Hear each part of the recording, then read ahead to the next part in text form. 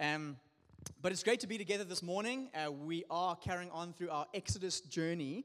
And let me kick off by putting do you guys know those scenes in movies where a character will either give a big speech or say something or give some profound advice, and then it cuts immediately to the opposite thing happening? And so I'm getting familiar with Peppa Pig. I don't know if you guys know Peppa Pig, but I have an 18-month-old, so Peppa Pig is around the house. It's a cartoon thing. And in one scene, Daddy Pig is talking about how the necessity of having good balance and making sure that you are on top of things. And then split second later, Daddy Pig trips on something and he falls down a hill and he bashes into a tree and something else falls on his head and the whole thing, goes haywire. I think we all know those scenes. I have a great one from my childhood, which is not a scene, but my friend saying something, and it's never left me. And so the scene was this.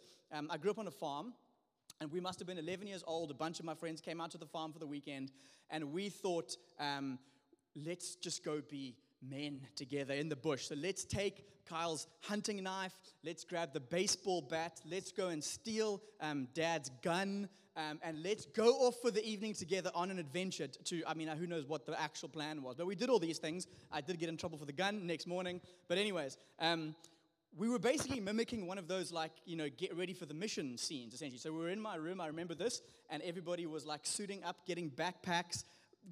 The one guy brought dumbbells in the backpack. I'm not sure what his plan was. I still remember this. And then he tripped and fell into cow dung with dumbbells on his back. I'll never forget that. But anyways, everyone was suiting up for the mission. And my one mate, I'll never forget it, he had the baseball bat. And he was just casually swinging it as we were all getting ready. And for whatever reason, he decided to take this moment to be like, do you know what, guys? I think the four of us here are probably the most intelligent guys in the class. This was his gap to say this. The moment he finishes the sentence, he smacks himself in the knee with the baseball bat, falls to the ground, and is just screaming in pain. And it was the perfect example that one of the most intelligent guys in the class, down on the floor. Essentially, that's what we have today in our story in Exodus. We have one of those moments where a speech is sort of given, everyone is expected to go in this direction, and something else happens, which is just not what you're expecting. So for those of you who are joining us in the story so far, what's happened is the people of God have been in slavery in Egypt. God has freed them from here, and they're on the way to the promised land where God's going to set them up to be a light to all the nations so that the whole world could ultimately see who God really is and be reconciled to him because humanity had gone their own way. So that's where they're going. They would have just received the 10 Commandments as a sort of covenant institution, as this is who you are, this is who you're going to be. These are what the terms of our covenant relationship between God and his people were going to be. And in Exodus chapter 24, the people have a glorious moment where not only does God say, these are the commands, but all the people together say, we will obey. We love this law and we will obey. And so Moses goes back up to the mountain to receive some more instructions about how to build the tabernacle, which Drew is going to unpack next week in our last time together in Exodus. But it's going to be God's way of being able to dwell with his people. So Moses goes up to the mountain to get these instructions. God's going to presence himself with his people. There's been a beautiful law given to them of how they're going to live in covenant relationship with him. Everyone's saying yes. Meanwhile, back at the camp. Let's read. And we're going to read a lengthy passage here from Exodus 32. And this is that beautiful scene where we're the most intelligent guys in the class. That's what's happening here. So, when the people saw that Moses delayed to come down from the mountain, the people gathered themselves together to Aaron and said to him, "Up, make us gods who shall go before us. As for this Moses, the man who brought us up out of the land of Egypt, we don't know what's become of him." So Aaron said to them, "Take off the rings of gold that are on the ears of your wives, your sons, your daughters, bring them to me." So all the people took off the rings of gold that were in their ears and brought them to Aaron. And he received the gold from their hand and fashioned with it a graving tool and made a golden calf. And they said, "These are your gods, O Israel, who brought you up out of the land of Egypt." When Aaron saw this, he built an altar before it. And Aaron made a proclamation and said, "Today shall be a feast to Yahweh." And they rose up early the next day and offered burnt offerings and brought peace offerings. And the people sat down to eat and drink and rose up to play. And the Lord said to Moses, who's still up on the mountain at this point, "Go down, for your people whom you brought up out of the land of Egypt have corrupted themselves. They have turned aside quickly out of the way I commanded them. They have made for themselves a golden calf and have worshipped it and sacrificed to it and said, 'These are your gods, O Israel, who brought you up out of the land of Egypt.' And the Lord said to Moses, 'I have seen this people, and behold, it is a stiff-necked people. Now, therefore, let me be alone, that my wrath may burn hot against them, and I may consume them, in order that I may make a great nation out of you, Moses.' But Moses implored the Lord his God, and said, 'O Lord, why does your wrath burn hot against your people, whom you have brought up out of the land of Egypt, with great power and with a mighty hand? Why should the Egyptians say, with evil intent did he bring them out, to kill them in the mountains and to consume them from the face of the earth? Turn from your burning anger and relent from this disaster against your people. Remember Abraham, Isaac, and Israel, your servants, to whom you swore by your own self, and said to them, I will multiply your offspring as the stars of heaven, and all this land that I have promised I will give to your offspring, and they shall inherit it forever.' And the Lord relented from the disaster that he had spoken of bringing on his people." Hello. Then Moses turned and went down from the mountain with the 2 tablets of the testimony in his hand, the 10 Commandments, tablets that were written on both sides, on the front and on the back they were written. The tablets were the work of God, and the writing was the writing of God engraved on the tablets. When Joshua heard the noise of the people as they shouted, he said to Moses, "There's a noise of war in the camp." But he said, "It is not the sound of shouting for victory or the sound of the cry of defeat, but the sound of singing that I hear." And as soon as he came near the camp and saw the calf and the dancing, Moses' anger burned hot, and he threw the tablets out of his hands and broke them at the foot of the mountain.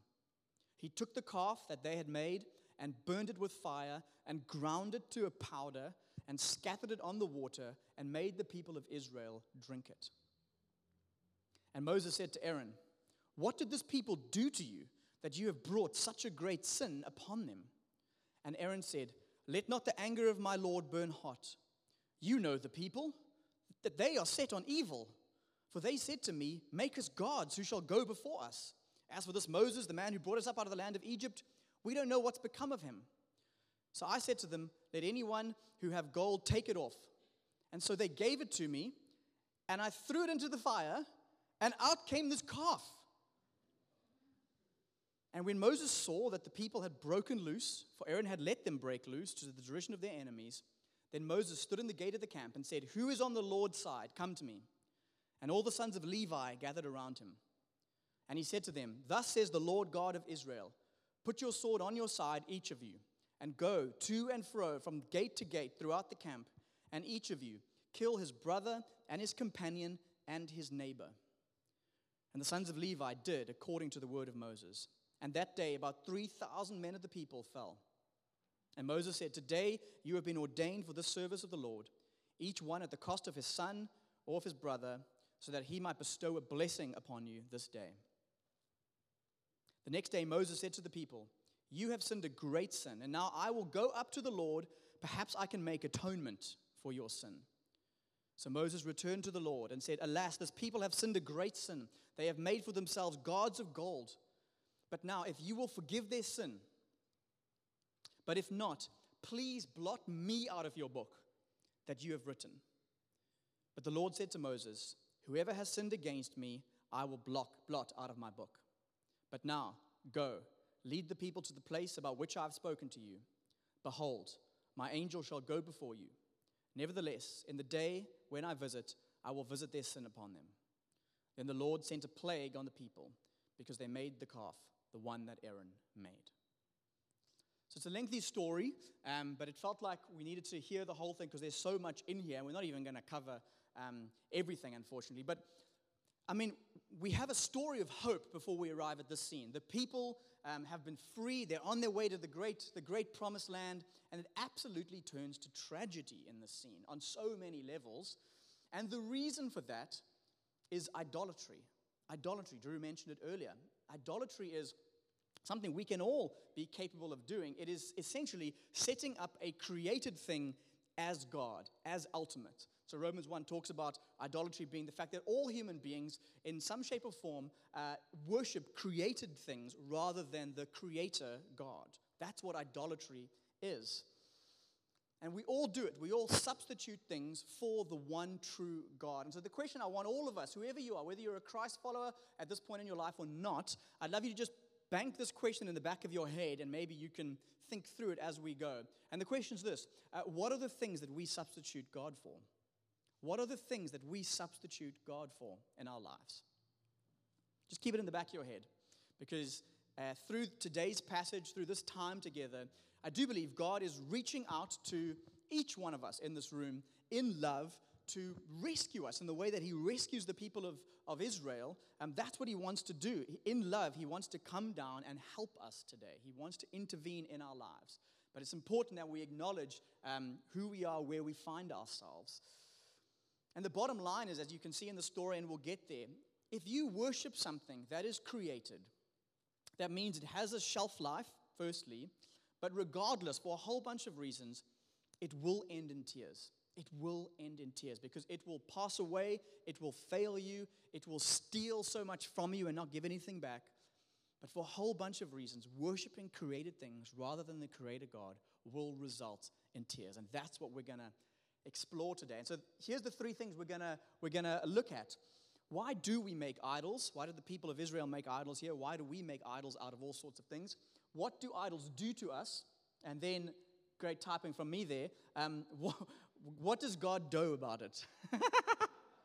What does God do about it? Clearly, I wasn't doing so well there when I wrote that, so I'll have to go back and fix that for tonight. Sorry, AMers. Why do we make idols?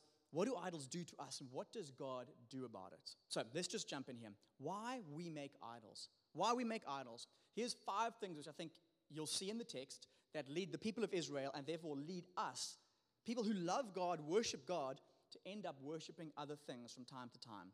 The first is this, is distrust. Distrust. That's one of the main things you see in the story here. When we stop trusting God, and we stop trusting that He knows what He's doing and that He's got a plan and that He's with us and He's for us and He's not against us, when we stop trusting that, we make room for idols in our lives. And as I said, the immediate context of this story is a little earlier, before Moses went back up onto the mountain, where the people of God say, yes, this is what we're going to do. We are going to follow and worship you, and we're going to obey these commands. But then Moses goes up to the mountain, and he's up there for 40 days. That's something like six weeks. And the people of Israel find themselves in a space where they have an invisible deity. Yahweh is not a visible force. And so in many ways, in their minds, they find themselves with no God in their minds and no guide. Moses in physical form, the person who has led them so far. And so they get impatient. They get impatient with God, and they get impatient with Moses. They're impatient with His timing. And so what happens is they decide to take matters into their own hands. And there's stories like this consistently throughout the Bible. We see it in our lives. And we see the distrust here is not actually just directed at God, but it's actually in many ways also directed at Moses. I mean, they say things like who knows what's happened to this guy? Even though there's been miraculous provision throughout their lives so far, they abandon it within a few weeks. They have skepticism. They have cynicism towards their leader, towards God. And I think we can identify with them in many ways here. People who have an invisible deity that they just, and now their leader's gone, they just need something to hold on to. I don't think we should just dismiss how they get here. They want something. They want a focal point. They want guidance. They want hope. You might say 6 weeks is a short time. You might say 6 weeks is a long time. But they've got an invisible deity, and so they need to make, or they want to make, a visible image in order to strengthen themselves, to be the focal point of their community, and something to give them hope. And so that's what they do here when they fashion this golden calf. Now, let me just comment on this golden calf here. Michael Heiser, a theologian that I appreciate, and lots of people agree with him, say that even if they think they are worshiping Yahweh here, because it's quite an ambiguous scene. Because they say they build a golden calf and they say, cool, we're doing a feast to the Lord. So are they worshiping completely other false gods, which it looks like at points they are, or are they worshiping Yahweh just in an interesting way? Michael Heiser says, even if we think they are worshiping Yahweh and they are desperate and we understand their fear, in the text itself, what they do is viewed as sinister and viewed as evil. And bulls and images and services like this are held elsewhere in the New Testament, and they always revolve around serving other gods and worshiping other gods. Here's the interesting thing. It also involves dubious sexual acts. That's what's being alluded to when it says where they went down to eat and drink, and they rose up to play. Every time that little phrase happens, there was a whole bunch of sort of sexual worship acts that were also involved. And so what they're actually doing here is they're violating the first two commandments in any way, or at least they're definitely violating the second commandment. The first commandment, have no other gods before me. Second commandment, do not make images of other gods or of me. So either way, they're either breaking the first one or they're breaking the second one or breaking both. But either way, it's not viewed as a positive thing. So, distrust leads you and I as well to take matters into our own hands and make false gods out of created things in this world. And you can join some dots in your heads there, perhaps. Here's the second thing. They're all different lengths and different concepts here. Disregard for God and what He's done. So when you and I, when we sin, and that's basically what idolatry is. Sin is idolatry. Idolatry is sin. We forget what God has done for us. And that's what has happened here. They've had an amazing track record of God being faithful to them in Egypt, seeing the plagues, seeing the Red Sea parted, seeing provision time and time again where they thought we don't have food, we don't have water. My goodness, the Amalekites are attacking. And they've seen God come to the rescue time and time again and be patient with them and deliver them. But what happens here is they forget that. They return to their wicked ways, worshiping at least some sort of created image here, much like the people of Egypt would have done. And then they revise history. They literally revise history. They say that other gods brought them up out of Egypt. Let's make some things to show how other gods have brought us up. They completely disregard either the objective track record of God in their people's history or in their own lives. And again, you and I do this.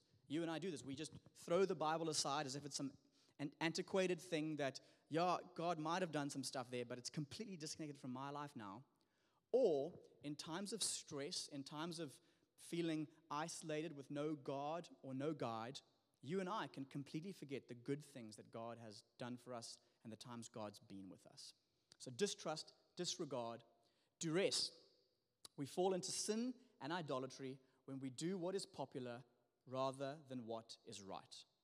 And that is exactly what happens to Aaron, okay? He's meant to be the leader in Moses' place, helping the people, serving the people, leading the people, influencing the people. And the exact opposite happens. He takes the pressure from the crowds, the pressure from the people. He doesn't fear God, he fears people. And he listens to them and he obeys them. And he does the will of the people rather than the will of God.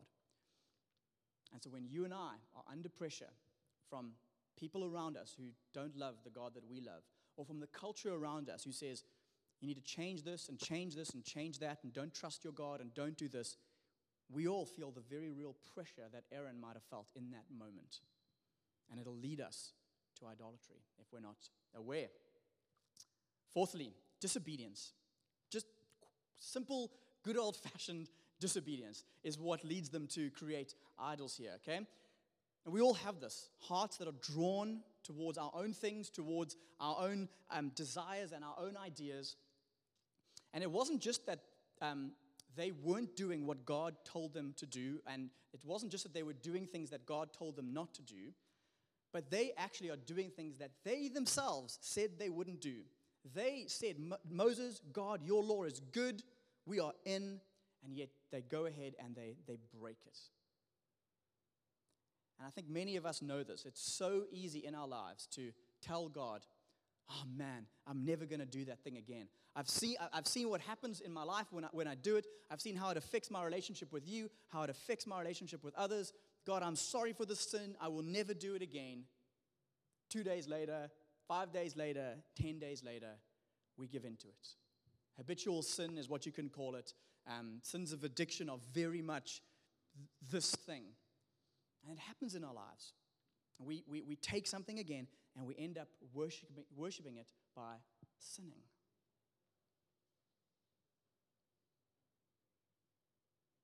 Drew said this before here on a Sunday, once or twice. Maybe he said it several times, but it's a key phrase. The people have been removed out of Egypt. but Egypt has not been removed out of the people. A golden calf was one of the key sort of gods that the Egyptian people would have worshipped. It was a symbol and a sign of fertility and strength. That's exactly what they're needing right now. They're needing an image of a God who has life and who has strength and who can give them hope. Acts 7, commenting on this passage, says, in their hearts, they turned back to Egypt. They turned back to a time before God had done good things in their life, before God had set them free from slavery. And what this then means is the fact that they're saying in their hearts they turn back to Egypt. You and I all need to do the work of not just identifying the actions in our lives and the sinful things we do or the sinful patterns that we fall into. We need to figure out what the idols are in our hearts, because we can do a whole bunch of cleanup work out here, which is probably why we end up doing the same thing again and doing the same thing again and doing the same thing again. We need to do the deep work of figuring out what are the things that I deeply love and worship, that I elevate, that I make sacrifices to, that are not God. And what I think I'm going to do, I only thought about it just now, and maybe it can be done in life groups, or maybe it can be set up in life groups or something that individuals do afterwards. But Tim Keller, in his course, Gospel in Life, has a fantastic sort of tool for each and every person to sit down and figure out, man, what are the big idols in my life? Comfort, security, power, money, sex, whatever it is. It's good for each and every one of us to figure these things out, to know the things that we are prone to worship instead of God. Last one, distortion. Distortion. What happens is you and I twist what God intends for His glory, and we bend it to our own will. That's exactly what idolatry is. Created things are actually all given to us for our good, for our blessing, to be enjoyed in the right ways. And then what we do is we twist them, we distort them, we elevate them to inappropriate places. And that's when idolatry happens. That's when idolatry happens. And as I said, there's ambiguity in this text here, when is it Yahweh being worshipped, or is it some other gods being worshipped, and they're just going for it, or are they worshiping Yahweh but just in inappropriate ways? I lean more towards that side, that they have adapted and adopted pagan modes of worship to worship Yahweh. Because, it's there in the text. Aaron says, we're going to have a feast to the Lord. We're going to have a feast to Yahweh. But what they've done is, they've said, we can worship Yahweh, we can worship the God of the Bible, and do it in a whole bunch of ways that He's maybe said no to, but they've justified it in their minds. They've justified it in their hearts. And so they didn't worship God appropriately. They mixed what is true with what is false. The gold that they had there, that they used to put in the fire, was the very same gold that they had plundered when they left Egypt. God had given them a whole bunch of plunder, riches, jewels to take with them out of Egypt. The main reason they would have had that gold, you would have seen in the previous chapters, which Drew will unpack next week, is to build the tabernacle. They were given this gold in order to build a place for God Himself to presence Himself with His people, to live and dwell with them. And they use the very thing that is meant to be used for the worship of God, and they use it to distort and worship the golden calf. They want a God that enables them to do what they want, essentially. So that's why they've put this thing here. They want to rise up and play. They want to eat and drink. And this golden calf will allow them to do that. And we can do this all the time. We can justify things in our head under the guise of the worship of God, or God just wants me to be happy. That's a key one. God just wants me to be happy. I'm just no longer in love with my spouse anymore. And there's this other person who I just gel with and click with, and clearly this marriage is no longer working, and there is chemistry, and there is love, and there is something here with this person who's not my spouse, and God just wants me to be happy. Why would God want me to stay in this thing? And so we justify our actions and disobey God. But in our minds, it's not outright disobedience. We might not even consider it disobedience. It's just a distortion that we may or may not be aware of. All of us do this when we use the grace of God and the kindness of God as an excuse to sin. Right? How many times have either you said it, or I said it, or have I heard it said, Why are we so hectic about sin and fighting sin and putting sin to death? I've been forgiven from my sin. I'm going to heaven. God loves me. And yet Paul has to respond to that very accusation in the New Testament and say, well, then should we sin so that grace may abound even more? And Paul says, no, we've been set free from sin so that we don't live in sin. But that's probably one of the key distortions of our age, is to say, we've been set free so I can do what I want. And we end up distorting and worshiping our own pleasures, our own appetites, or whatever it might be. We can all use God's name in order to endorse our agenda, whatever it might be.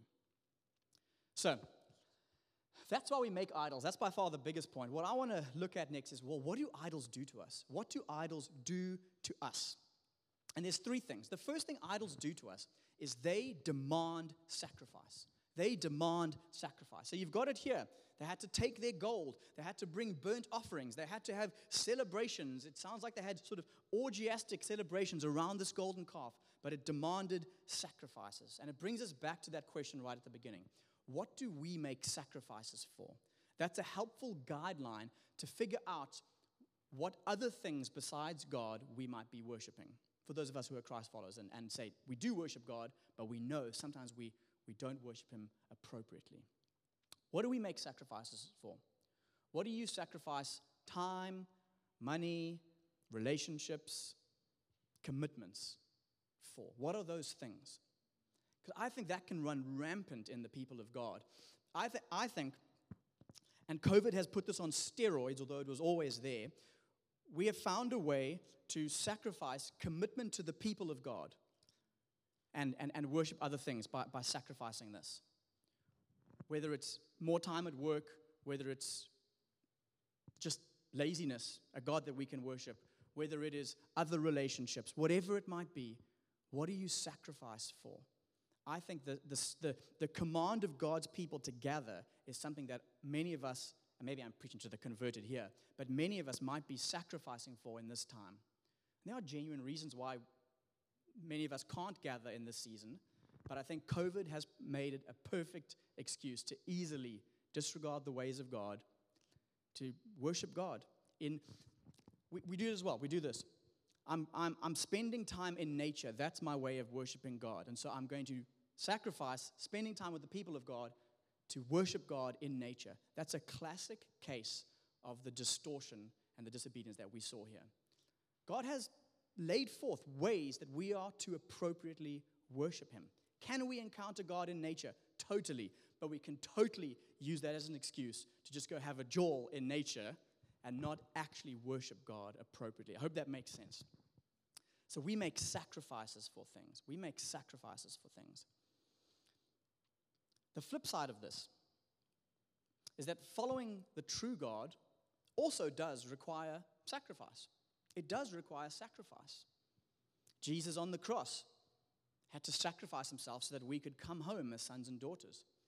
Paul in Romans tells us that we are to offer our bodies as living sacrifices to God. It is going to take sacrifice. We are going to lay down dreams, hopes, plans to love and worship God.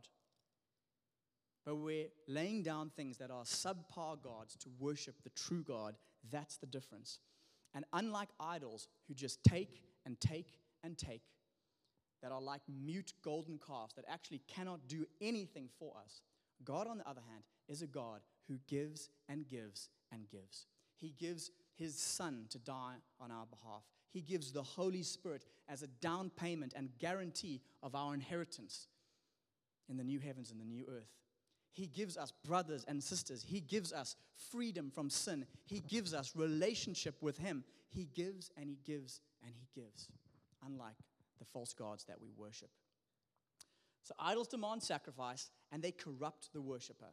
Some of you might have heard this, but human beings become like what they worship. Human beings become like what they worship. That's why in cultures and nations where there's clearly a specific deity being worshipped or a specific set of gods that are being worshipped, you will find ideologies and you will find structures that follow to back that up. You think of the idea of reincarnation, and you think of the caste system in India. Those two things are not just isolated. They go hand in hand. We become like what we worship. And here in the story, God calls the people stiff-necked. He says, I've seen Israel, and they are a stiff-necked people. The phrase stiff-necked is always, throughout the Bible, used to speak of beasts of burden, cattle, bulls, calves, that don't listen to where their masters are sending them to go. They're meant to go this direction to plow this field, and their stiff-necked animal just wants to go this way. Israel are becoming just like the thing that they are worshiping. And it happens all the time. Someone said this, and I thought it was quite funny. If you worship money, you will become shiny, and you will become lifeless. It's so true. It is so true. If you devote your life to the God of money and you make sacrifices of your children and of your friends and of your health in order to lay hold of it, ultimately what happens is, man, you are full of bling and you got nothing else under the surface. I love that little sentence. And it becomes like a drug. It leads us from one degree of sin to the next. We have to justify what we're doing. It happens with Aaron in this story. Aaron, what in the heck did you just do? We were going this way, and you ended up making a golden calf. No. The people gave me the gold. I threw it into the fire, and the calf just popped out. I mean, Moses, I don't know. I don't know what happened there. He's justifying his sin and completely making up a lie to cover for it. It's exactly what happens. We get corrupted when we do it. And lastly, it brings judgment upon us. When we sin and when we worship false gods, the presence of God is removed from our life. Turn that off, sorry. If we're Christ followers, we lose an experience of the presence of God. Doesn't mean we get kicked out of the family. We're still sons, we're still daughters, but we are sent into a sort of mini exile from the presence of God when we sin and we worship other gods. The big story of humanity is that is exactly what happens. For people who don't love and worship God, they are in exile. If that is you, you are currently in exile from the presence of Yahweh, and you need to be brought back into the family. That's what the whole story is about. And sin has consequences. Genesis 3, Romans 1, they say, the wages of sin is death. There will be a spiritual death, there will be a physical death, there will be relational consequences that happen in our lives and personal consequences when we worship other things. Sometimes they're natural consequences. Sometimes God just directly intervenes to punish, never just for the sake of punishing, but to remove what is evil and to open people's eyes, to show us that we need help. That's what idols do to us. What does God do about all of this? Because we all find ourselves in these golden calf situations. We all find ourselves trapped either in cycles of sin or recognizing from time to time, hey, I'm actually worshiping this. I think it's probably actually happening consistently. And so what does God do about it? Here's a few things before we land. We learn what true freedom is. That's what God is revealing in this story. The people of Israel have been freed from external slavery in Egypt. They were very much under taskmasters. They were under oppression. And our God is a God who hates injustice and he hates oppression. And he is about freeing slaves from captivity. The church of God has been one of the main vehicles in the world to fight injustice and oppression, external oppression. But we also need to be freed from internal things and internal captivity to sin and Satan and idols and the flesh. So the people now, they were enslaved in Egypt. They are now in many ways enslaved to this golden calf. And they need to recognize, and what God is doing is revealing to them that they think they are free, but they are still enslaved. And we need both, friends. We need both. We need removal from external things and internal things. We need salvation from the devil and from the flesh inside of us. We need rescue and liberation from death outside of us that just happens to us, as well as sin that is birthed inside of us. And Jesus in John 8 said this, anyone who practices sin is a slave to sin. But if the Son of God sets you free, you will be free indeed. Anyone who practices sin is a slave to sin. But if the Son of God sets you free, you will be free indeed.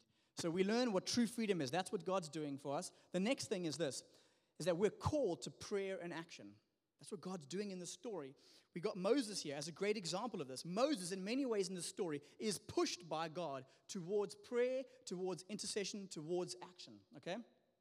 So Moses doesn't minimize the people's sin, but he goes to God and he appeals to God's fatherly affection to love these people, to help these people.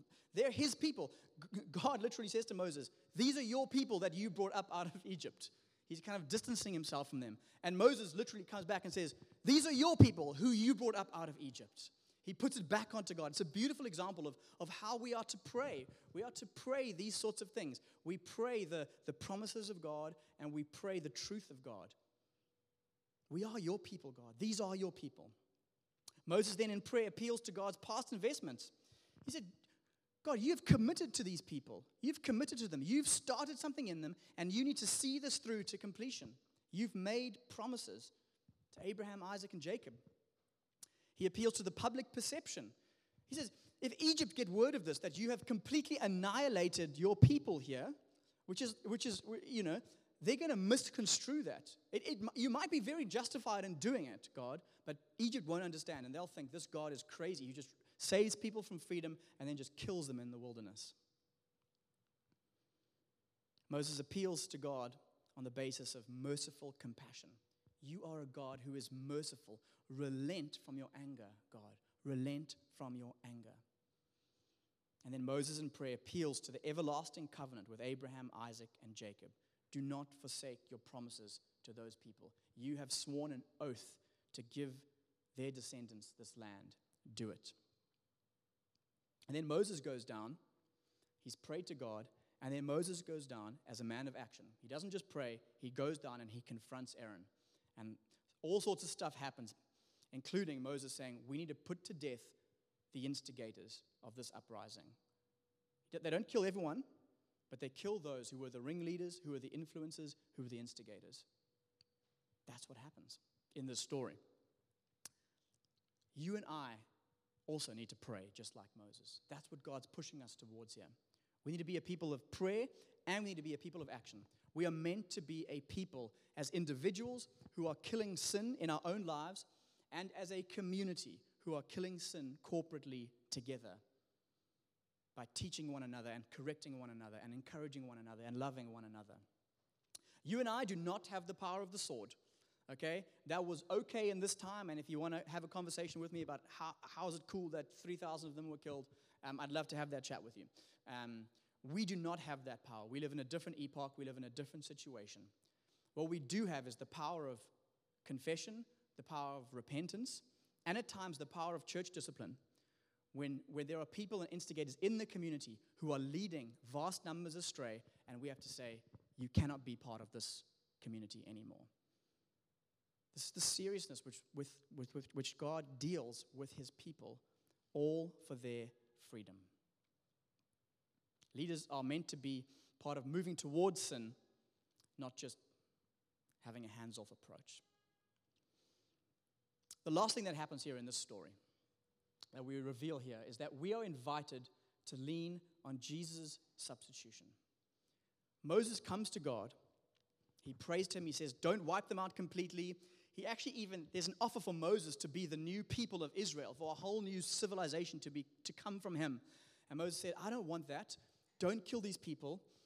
And God, actually blot me out instead of them. If what it takes to atone for their sin right now is for me to be blotted out, then do it. I will gladly sacrifice my life for the people that I love. And what happens in the story is God says no. God doesn't accept Moses' substitution of himself. Why? Because it's not going to work. Moses, the sinful, fallen human being, is not going to be able to atone for the sins of the people. It's going to be one person for millions, and it doesn't work. But you get to the end of this whole section, chapter 33, chapter 34, and you will find that God reinstitutes his whole covenant. They rebuild the tablets of stone. God rereads the law. It's basically like renewing your wedding vows after one party has been unfaithful. The whole thing is renewed. Everyone comes back together. God says, I'm going to be with you. I'm going to bless you. And you need to ask yourself, how did they get there? How did they get there? How can God do that? How can he renew his covenant after this people have completely disregarded it? How can he uphold his justice? And before you get to the end of this story, there's this riddle that happens here in chapter 33. Let me just read it. The Lord descended in the cloud and stood with him there and proclaimed the name of the Lord. The Lord passed before Moses and proclaimed, the Lord, a God merciful and gracious, slow to anger, and abounding in steadfast love and faithfulness, keeping steadfast love for thousands, forgiving iniquity and transgression and sin, but who will by no means clear the guilty, visiting the iniquity of the fathers on the children and the children's children to the third and fourth generation. That's a riddle. How does God do both? How does he completely forgive people and punish them for their sin? The answer to that riddle is Jesus substituting himself, doing what Moses tried to do and yet being successful, bringing forth a substitutionary atonement himself on behalf of the people that is accepted by God when Moses was not. And the reason it worked is because Jesus, unlike Moses, was perfect. Jesus, unlike Moses, was sinless.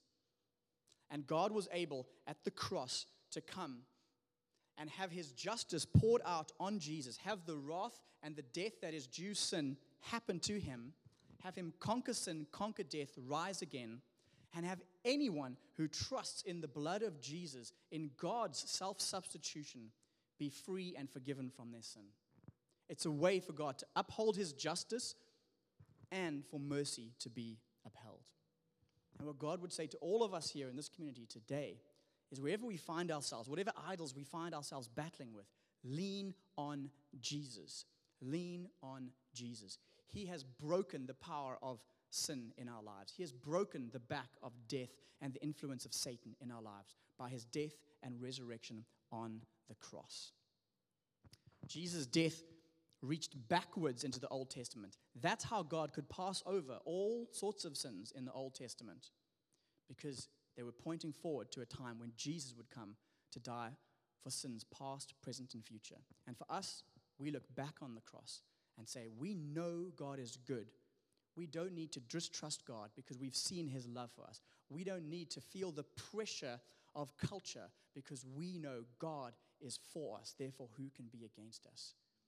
We need not disobey because we have seen what life truly is, and the power of sin and the power of idolatry has been broken in our hearts by Jesus. I'm going to pray for us, and then Drew is going to close out our time together. So just pray with me off the back of this message. Father, we thank you for this story. We thank you for your work in our lives. We thank you, Jesus, for stepping into human history on our behalf, for loving us. Unlike Moses, who was temporary, who was a shadow, who could never atone for sin, Jesus, you consistently pray for the people that you love. You are right now in the heavens praying for each and every one of us in this room. You were the perfect sacrifice that Moses could never be. You have shown us how God can uphold his justice and display his mercy. God, help us to see how good you are, how trustworthy you are, so that we might not be led into idolatry in our lives. Help us to see that your ways are good and that they lead to life, and that it is sin that leads to death, so that we might avoid sin and idolatry. God, help us to fear you rather than fearing culture, so that we might not, under pressure, yield and become idolaters. Help us to be people of prayer who hold you to your word, to your promises. When you say things to each and every one of us in this room, like, what I have started in you, I will see through to completion. In the times of wrestling and in the times of fighting and dealing with our own flesh and our own desires, to pull away from you like stiff-necked people. Help us to know the power and the presence of your Spirit and your love for us and your goodness towards us. Thank you for this time. Pray this week, God, that you would help us figure out the things in our lives that we worship and help us remove them with the expulsive power of a new affection. Help us so perfectly see you and love you and need you that we recognize we don't want to love and worship and need these other things. Thank you for your Spirit. We thank you for your Son's death on the cross for us. Amen.